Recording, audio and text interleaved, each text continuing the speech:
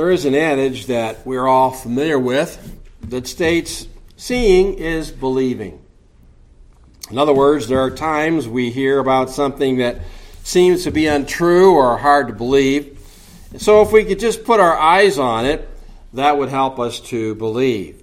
But even that's not always true, is it? During the earthly ministry of Jesus, people were amazed at the works he did, but not all that many ended up following him. Nobody could deny his miracle working, but instead of attributing it to God, some actually attributed it to demons. And even when someone was raised from the dead, like Lazarus, the religious rulers of the day would not accept it, even though they saw it with their own eyes. The disciples of Jesus did believe what they saw, and they were no less, however, obtuse in putting two and two together about his full identity. This was brought out in their response to Jesus quelling the storm back at the end of chapter 4. Out of fearful wonder, they exclaimed, "Who could this be that even the wind and the sea obey him?" And this is definitely a man, they believed. But what kind of man can this be who can do these things? And it's really a question that's not been fully answered by the disciples up to the place where we read this morning. Now, since that event, you'll remember that they witnessed Jesus casting out legion, healing a woman who had only touched the hem of his garment, and raising up a little girl from the dead. All of these are signs. They're visible manifestations that should lead a person to believe Jesus is not merely human, not just a prophet who could heal and do wonders like the prophets of old, but that he was the Son of God. But the disciples still need more proof positive, and Jesus will give that to them in the next event of their ministry. He's going to confirm his deity by performing two humanly impossible feats. He will feed over 5,000 people from a very minuscule provision, and he will then walk on the storm-tossed sea of Galilee. So what more proof does someone need to fully realize who Jesus is? So let's ask the Lord's blessing as we look at these further evidences of Christ's deity.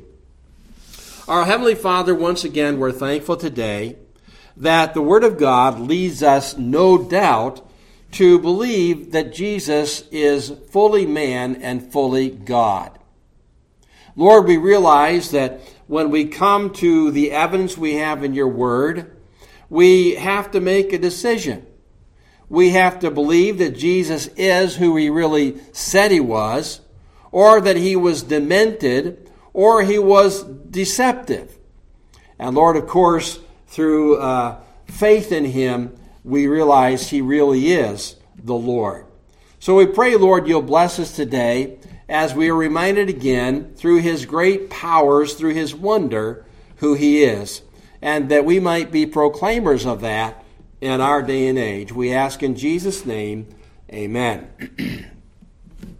Let's first of all consider this morning the miraculous feeding of the 5,000 in chapter 6 of the Gospel of Mark.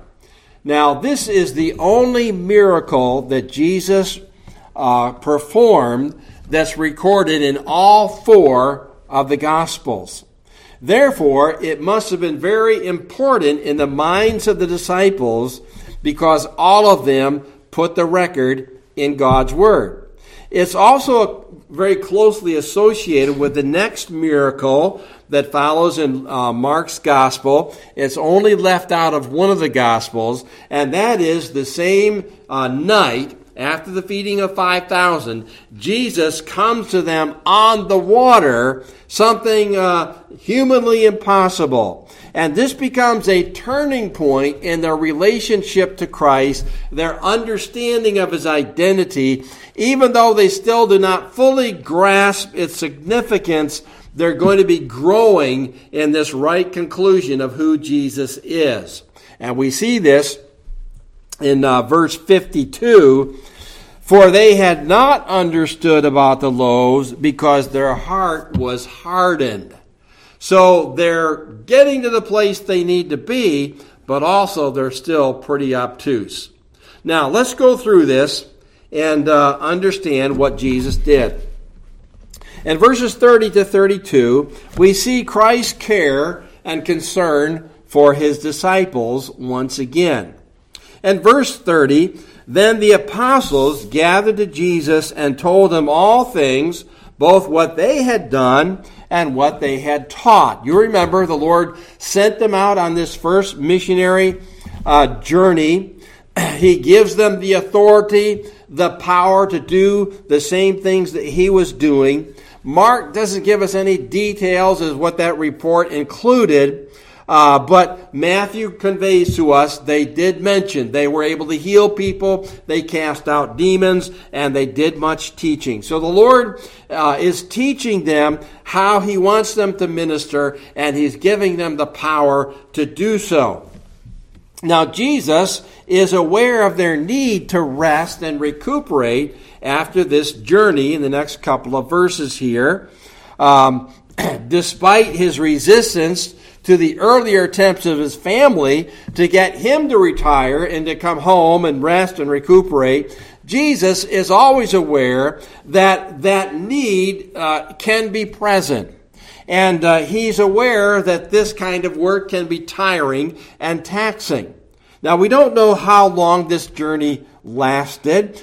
I'm sure it was a couple of weeks. It might have been a month or even longer.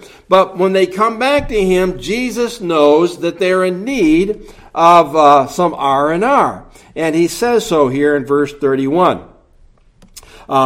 Come aside by yourselves to a deserted place and rest a while. So he's planning a retreat for them, planning a few days off. Mention again, there were many coming and going. They didn't even have time to eat on some occasions. So the Lord's aware of what our needs are, and that from time to time we need a little bit of physical rest, a little bit of getting away, and so they depart to a deserted place. That doesn't mean a desert, but a less populated place in the boat, and they're sailing off a few miles away where they can just get some time together and recuperate and then get right back into it. Vance Havner said, if you don't come apart and rest, you will come apart. Some of us, I don't think, believe that. You workaholics don't want to take any time off. But if Jesus took a few days off, why can't you? We ought to plan that from time to time. It's good for us. It's refreshing. But I think the important thing to know here is that time was going to be with Jesus. So the disciples were going to be apart. They're going to rest for a while. But Jesus isn't going to just let them sleep all day. They're going to be taught. They're going to hear more from him about who he is, future ministry, understanding the Old Testament, bringing it all together. And that's important for us as well, too, to be together with the Lord for a time of refreshment really every day. Now, as he prepares to help his disciples be refreshed, we also find something else, and that is Christ's compassion on the crowd in verse 33. And unfortunately, the Lord's plans are frustrated by the people. But the multitudes saw them departing, and many knew him and ran there on foot from all the cities. They arrived before them and came together to him. Now, by this time, people knew who Jesus was by sight. They knew his 12 disciples. And somehow some of them saw them departing and heading out to sea in a certain direction. They kind of determined what direction that's going, and so they're following on the shore. And most of the crowd, according to the number who were fed later, are men. And I would assume the younger men are able to actually run and maybe see the boat offshore, figure out where they might be heading. They've been here before, or maybe that's where they're going. And as they travel, other people in villages between them and their destination want to know what's going on, so they join them. So I'm sure they have this real long line of people along the shore trying to figure out where Jesus is going, and somehow they outdistance him, and they're waiting for them, the very people they're trying to get away from. So imagine how you would have felt. If you're trying to get away for a while, you need some rest, you need some refreshment. Jesus is planning this great retreat, and you are coming into shore, and there's thousands of people there wrecking your plans. Would you be frustrated? Would you be angry? Would you be irritated? I know I would. So would you want to send them packing or go someplace where they couldn't follow you? I think most of us probably would, but not the Lord Jesus. Notice here in verse 34, Jesus, when he came out, saw a great multitude, and he was not moved with anger or irritation, but with compassion for them, because they were like sheep not having a shepherd. So he began to teach them many things. Excuse me. So they're not able to get away. As a matter of fact, they've got to go through the same kind of thing they've been going through for many, many days. He saw these people. He saw them as sheep, people who needed guidance, who needed care. Many of them viewed him as the miracle worker, the healer, but really not the shepherd of their soul. Jesus saw them as sheep without a shepherd who were in need of the gospel of the kingdom, not just in need of healing, things of that nature, but of the truth about who he was. Israel did have shepherds in that day who were supposed to guide the people in the ways of God.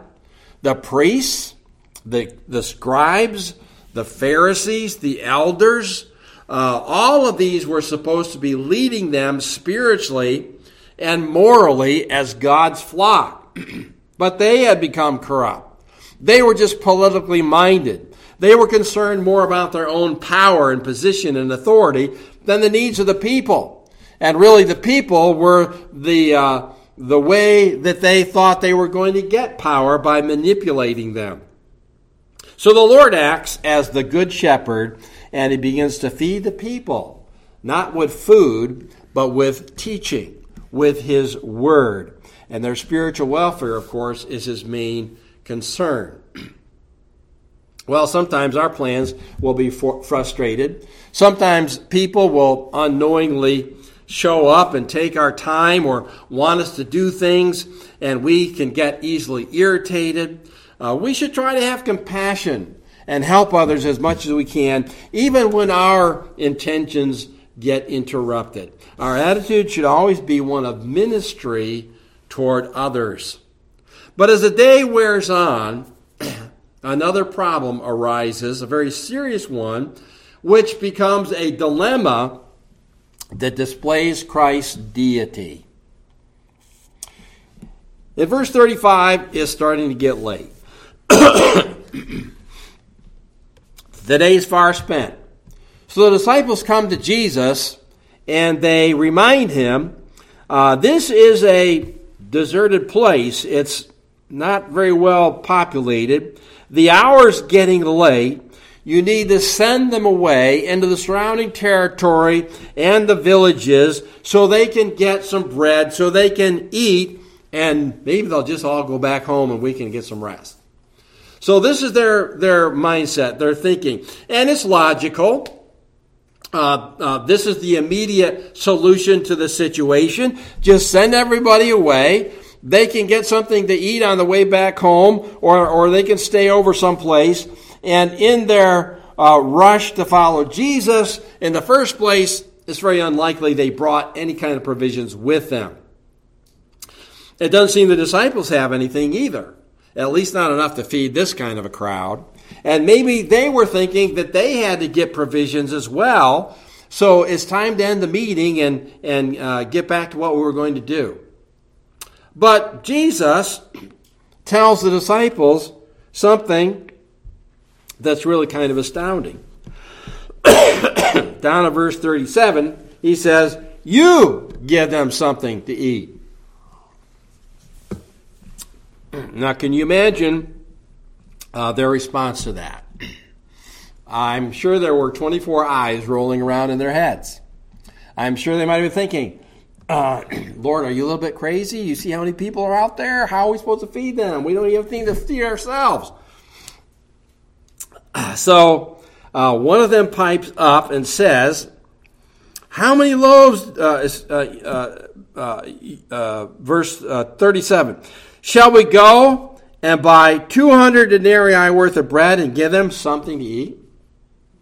Now, 200 denarii, how much is that? Well, 1 denarii in that day was a day's wage for an ordinary worker. So, that's about 8 months' wages, and that would be barely enough to feed all these people. They don't have that kind of money. They're not going to take up a collection. So it's bringing out the idea here in the mind of the disciples, this is an impossible situation that you're trying to get us to solve here. We don't have the resources, and what are we supposed to do? And you've told us, give them something to eat, and there's no way we can do that. Now, really, this should not have caught them by surprise. If we put all the gospel records together about this occasion, we can go to John's gospel, and we find out that Jesus proposed this to Philip when he saw the crowd as soon as they got to the shore. And he asked Philip about feeding this number of people. Philip does a calculation in his head, comes up with the same thing the disciples say later. Well, it would take a couple hundred denarii. So apparently Jesus wanted them to start thinking about the problem like he was ahead of time. It says there he knew what he would do, but he wants the disciples to figure out what they would do or what they should do in this seemingly impossible situation. Would they recognize that Jesus could do something about it if they really knew who he was? They're only thinking about what they could not do, not what Jesus could do. And again, you think of the time they spent together. God has sustained them over the last few weeks of their missionary journey. They didn't take any provisions then either, but they were taken care of. Jesus has performed hundreds of wonders by now. Why weren't they thinking about what he could do in the situation? They had not learned that what might be humanly impossible to them was not impossible to God. What Jesus is about to do is something that could be done only by God. A lot of things he's already done could only be done by God. So the conclusion ought to be, Jesus is God in flesh, and therefore he can take care of the situation. And he begins to do so here in verse 38. He takes charge of the situation. Okay, first of all, he asks, what do we have? How many loaves do you have? Go and check it out. So they spread out through the crowd. They try to find some food. And guess what? One little boy's got a lunch. And he's got 5 loaves. He's got 2 fish. And, the disciples say, well, Andrew, he says, well, what's this for, so many people? How can this supply the need. And we have to think about these little loaves. These weren't, the loaves that you find sliced and in the plastic bag when you go to the store. These were actually little, more like pita bread, flat bread, round bread. It was enough to feed a person, in this case probably a little boy, and 2 fish, not real big fish, not 5-pounders, more like sardines. All right? So how are we going to feed all these people with these, with what we have here? Well, Jesus then instructs them. All right, sit the people down in orderly fashion by rank. Put them in groups of 50 and 100. This would have made it easier to count them, easier to distribute the food. The term ranks here means actually garden plots. So if you were off the shore, out in the sea, and you looked at this, it might look like a human patchwork, a human quilt, with these different colored garments sitting there in the green grass, and it just looks like a human quilt. And then the Lord commands them in verse 39 to sit down in groups on the green grass. They sat down in the ranks. And then he takes the loaves in verse 41. He looks up to heaven. He blesses and breaks the loaves, and he starts giving them out to disciples. So he's thanking the Lord, God the Father, for the provision. He starts breaking off little pieces. He just keeps breaking off little pieces and breaking off little pieces and little pieces of fish. And apparently they had some kind of baskets there because they took up some later. And the disciples get a load, take it to this group, start feeding them. They come back, there's still more there. Jesus keeps peeling it off. We don't know how, but he did. And he did so until all these people had all they needed. Verse 42. They all ate, and they were full. So it's not the Chinese method of solving the problem. The more people you have, the thinner you cut the entree, right? Until it's just like paper thin. No, they all had enough to eat. And what's even more amazing, in verse 44, now those who had eaten the loaves were about 5,000 men. Back up to 43, 12 baskets full of fragments are left over. So more is left over than what was there available in the first place. So it's abundance, it's super abundance. And 5,000 men. The other Gospels mentioned there were some women and children as well. So more than 5,000. Now, I don't know how many women and children could have made the trek that far, but some obviously did. But let's say at least 6,000, maybe even more than that. 6,000 people. That's bigger than Waterloo, isn't it? And Jesus feeds them from this simple amount of provision. So this is an amazing situation that the Lord Jesus has brought about. And how then does this display his deity? Well, the most obvious thing is this had to be a work of God. There's no way, humanly speaking, this was possible. And it may have made a conscientious Jew, as the people begin to be aware of this as well, it may have brought to their mind some Old Testament parallels. For instance, the miracle of Elisha, who was with a group of 100 prophets, and they had no provision, they had no food. Somebody brings to them out of their grace 20 loaves. And they would have been a little bit bigger loaves of bread. But again, you got 100 men. And those men were somehow filled with that 20 loaves. It was a miracle. But on this occasion with Jesus, it's over 50 times the people and 1/4 the loaves. So it's something only, again, God could do. And it's far greater than that miracle of Elisha's day.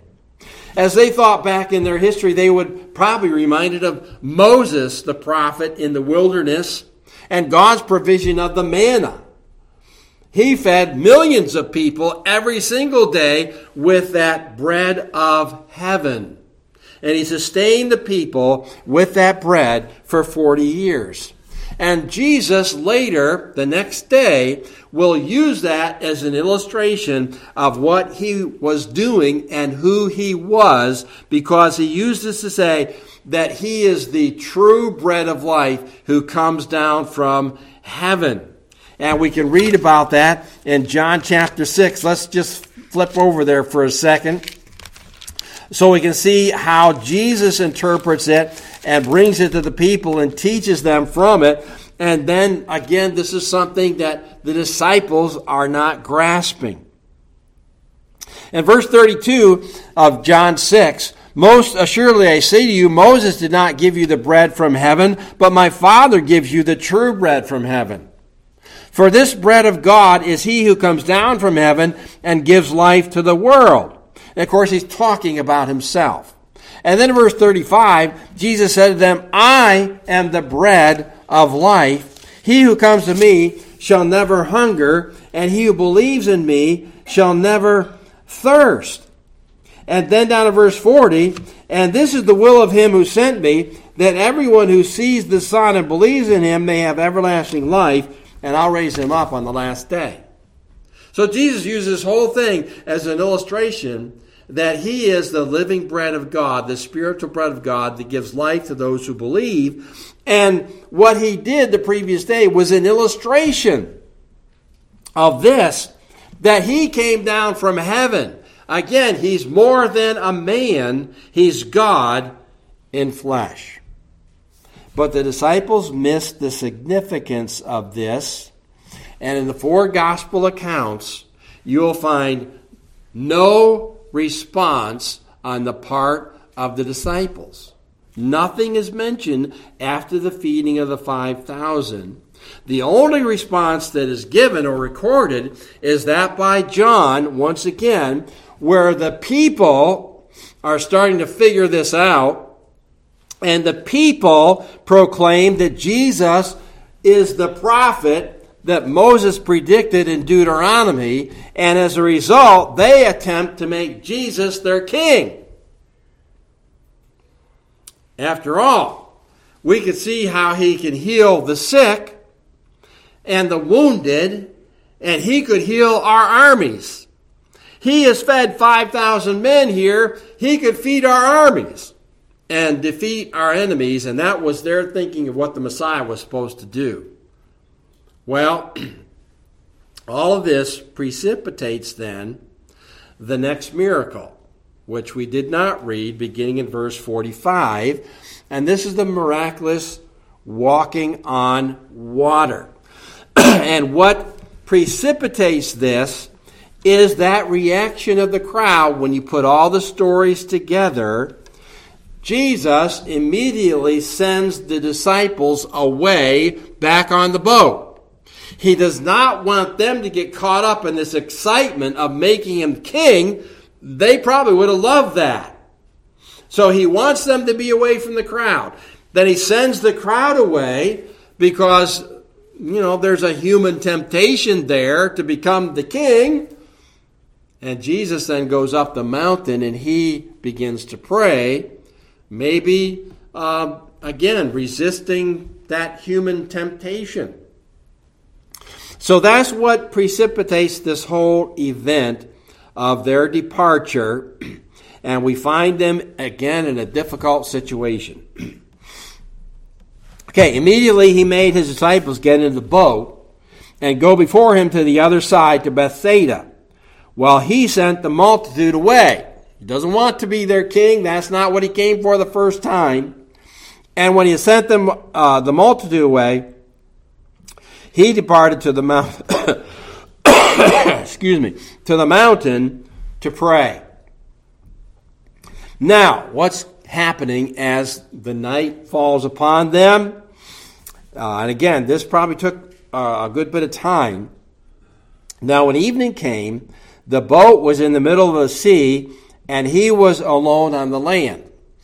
So I'm not sure if he could see this with the naked eye or if he knew this because of who he was. But he sees them out, maybe in the moonlight. Of course, if the winds come up and starting to get stormy, there might not have been moonlight. But he knows they're out there in the middle of the sea, and they're struggling. They're having a difficult time. Verse 48. He saw them straining at rowing, for the wind was against them. So the winds come up. We've talked about how the sea can change so drastically and quickly there. They're trying to get where they're going, but they're making very little headway. They're going against the wind. It's very difficult for them.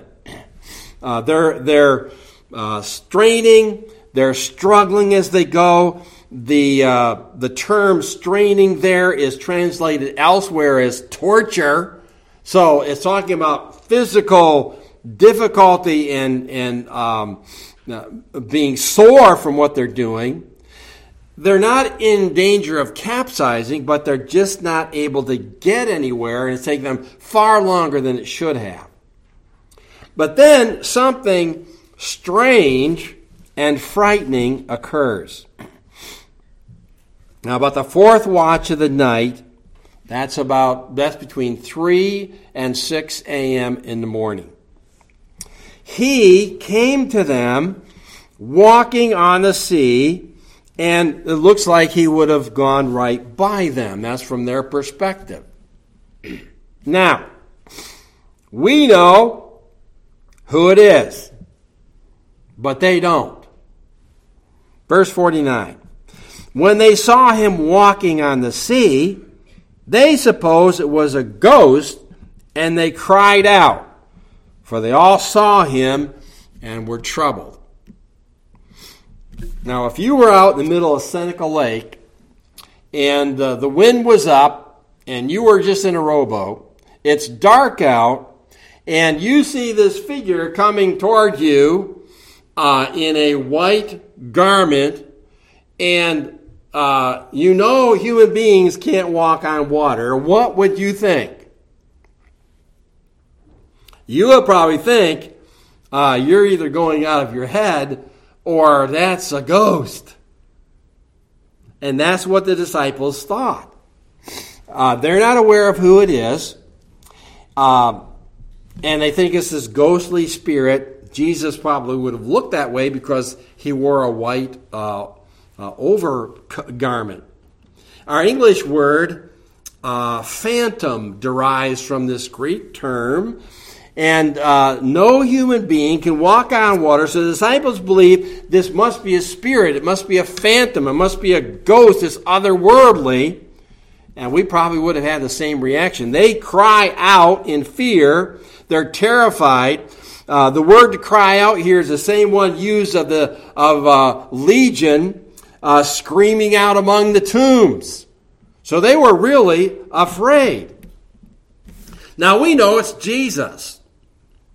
And he's coming to them. He's walking on the boisterous waves that are driven by the wind. The disciples, though, don't recognize him. They don't guess it might be him. They think it's an apparition and that it looks like he's going right by. But Jesus has a purpose in all this. He wasn't going to go right by. He just wants to make sure that they see him and recognize this is another humanly impossible situation, and he wants them to see him in yet this new way and spark their understanding of who he is. He's got to reveal himself in a way that would really wake them up to his full identity. Now, Jesus immediately, it says in verse 50, talked with them, said to them, "Be of good cheer, it's I, don't be afraid."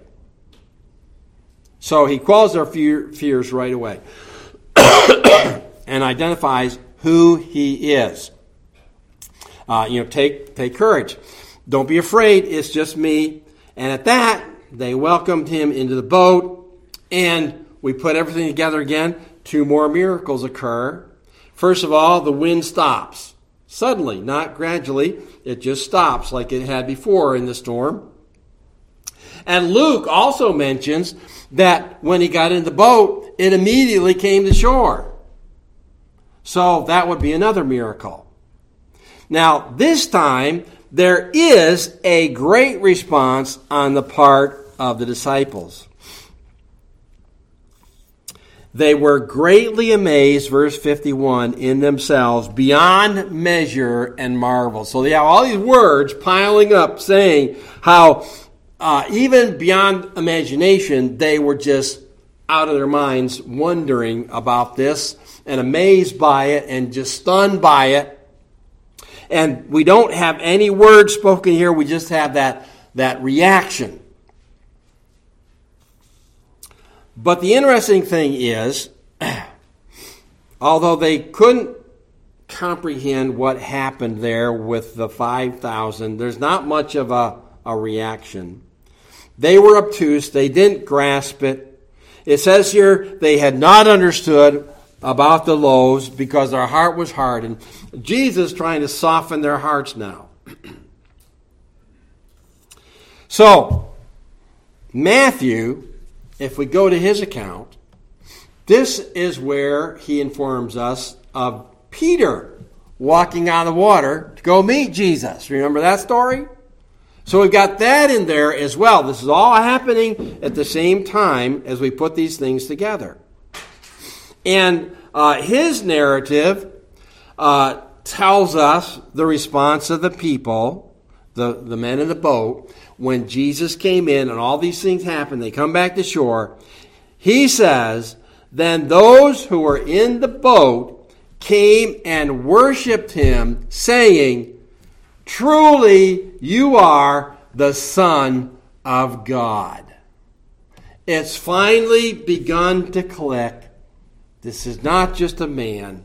This is the Son of God. That was a major breakthrough. And not very far down the road now, we're going to hear Jesus saying, who do men say that I am? Who do you say that I am? And they have that great confession. You're the Messiah. You're the Christ. You're the Son of God. And this is the first actual dawning of it, the inkling of it. They're still going to have issues. They're still going to have doubts. They're still going to not fully understand. But this was the turning point to bring them to the full knowledge of the person of Christ. Well, let's put together some applications here as we finish today. First of all, we can be thankful that we're not sheep without a shepherd today. Jesus, the Good Shepherd, cares about each one of us. He knows us thoroughly. He knows what we're struggling with. He knows what we need. He knows what we care about. And through His Word, He instructs us and provides us with all the information that we need to have a successful spiritual walk with Him if we'll be faithful, if we'll trust Him. As we mentioned, the miracle of the loaves serves as an illustration of Jesus as the bread of life. As food gives us physical life and sustenance, so Jesus gives us spiritual life and sustenance. But we have to partake of Him. We have to take Him into ourselves by faith, trusting in His work on the cross of Calvary. And then each day we take Him in through His Word, and we grow in Him and are continued to be sustained by Him. And then we find here also that Jesus can work through humanly impossible situations. We sometimes find ourselves in circumstances or situations that we've tried to work out, but there just doesn't seem to be a solution. It's impossible. And the only one we know who can resolve those things is the Lord. And if we truly are seeking His will and trusting in Him and what He can do because He's God, He's going to help work those things out in His time and in His way. And our job is to not lose hope. And finally, do we truly recognize Jesus for who He really is? All too often people act like Jesus was just a man. The the popular thing is to refer to him as our friend, our buddy, in that kind of terminology.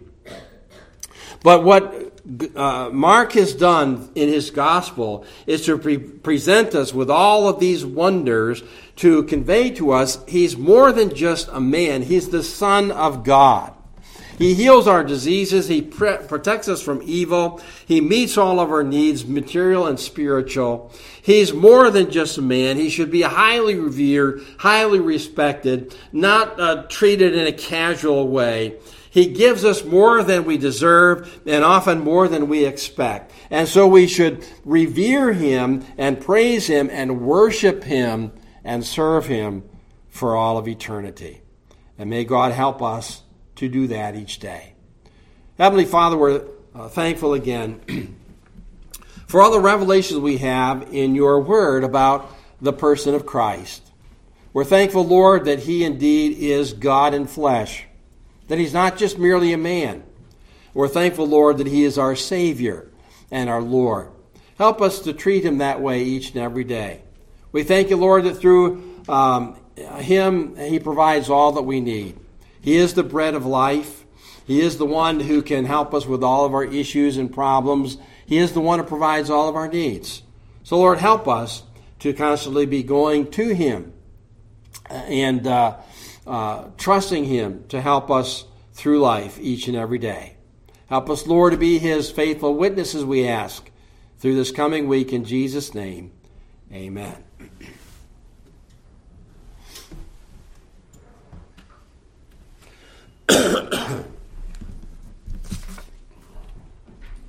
All right, let's take our hymnals this morning as we close. And hymn number 145 sounds like a Christmas song, but it really isn't. It's about who Jesus really is. So let's stand together and we'll sing a few stanzas. Number 145, Who is he in yonder stall? We're going to begin with the second stanza.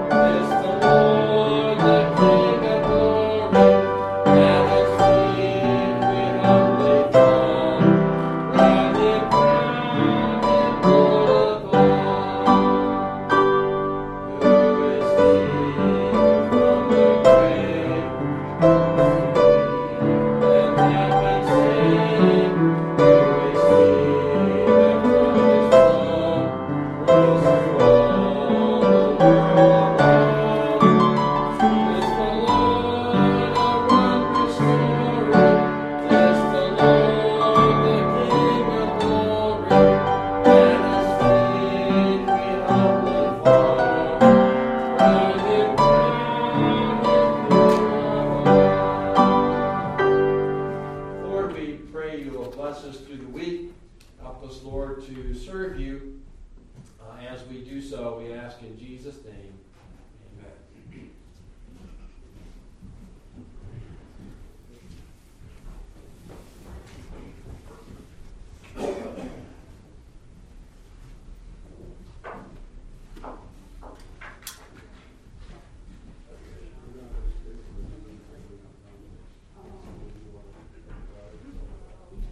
Good morning. Morning, sir. Good. How are you?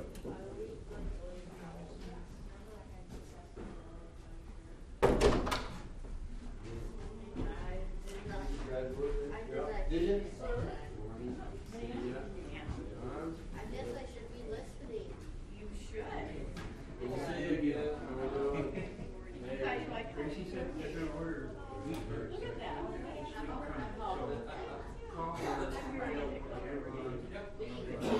Unless you order. No, I'm not sure. I don't know if that would. You won't work on the slide. May.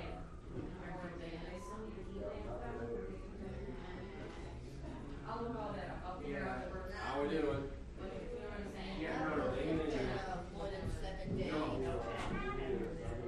You can't count. You can't count. I raised baby ducks under the woods. No, All right, I'll look at Good. I don't know. Yeah. I know everything's different. Yeah, why you go through up the board? I did. And if you don't like it, So, take it back. it's not violent. Sometimes it's good. Yeah, because if it falls through the grates or whatever. I don't think it was, I give it a pass. I give it a so we had grades, and they also came with a plate. Okay. That you can shake it and then you let all that stuff. Why didn't it take it out? Well, I was doing that on Friday. That's exactly right. I'm like, oh, no, I cannot teach. Everything are very. They're like this, and there's holes or. Yeah. Yeah. Well, no, Phoebe.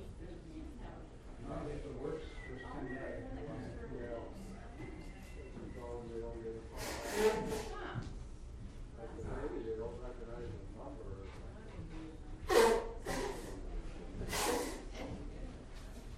Well, good morning. You'll be doing it. That's slowly but surely. Yes, I did. Last week she looked so lovely. So, no big deal.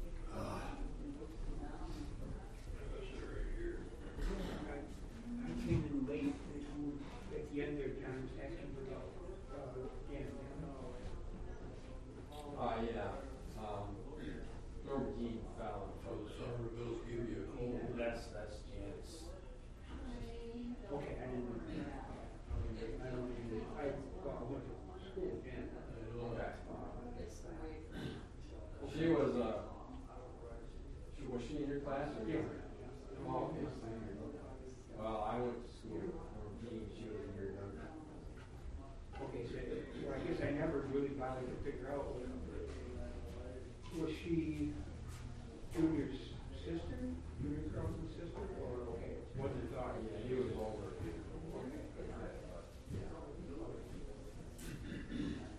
guess I knew her.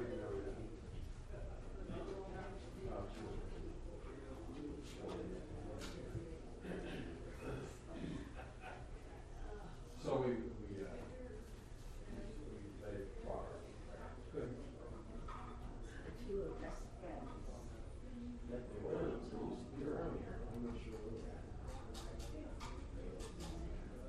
I ran into her once at church. Usually north of Phelps. Now, why? North, right? Yeah, off that.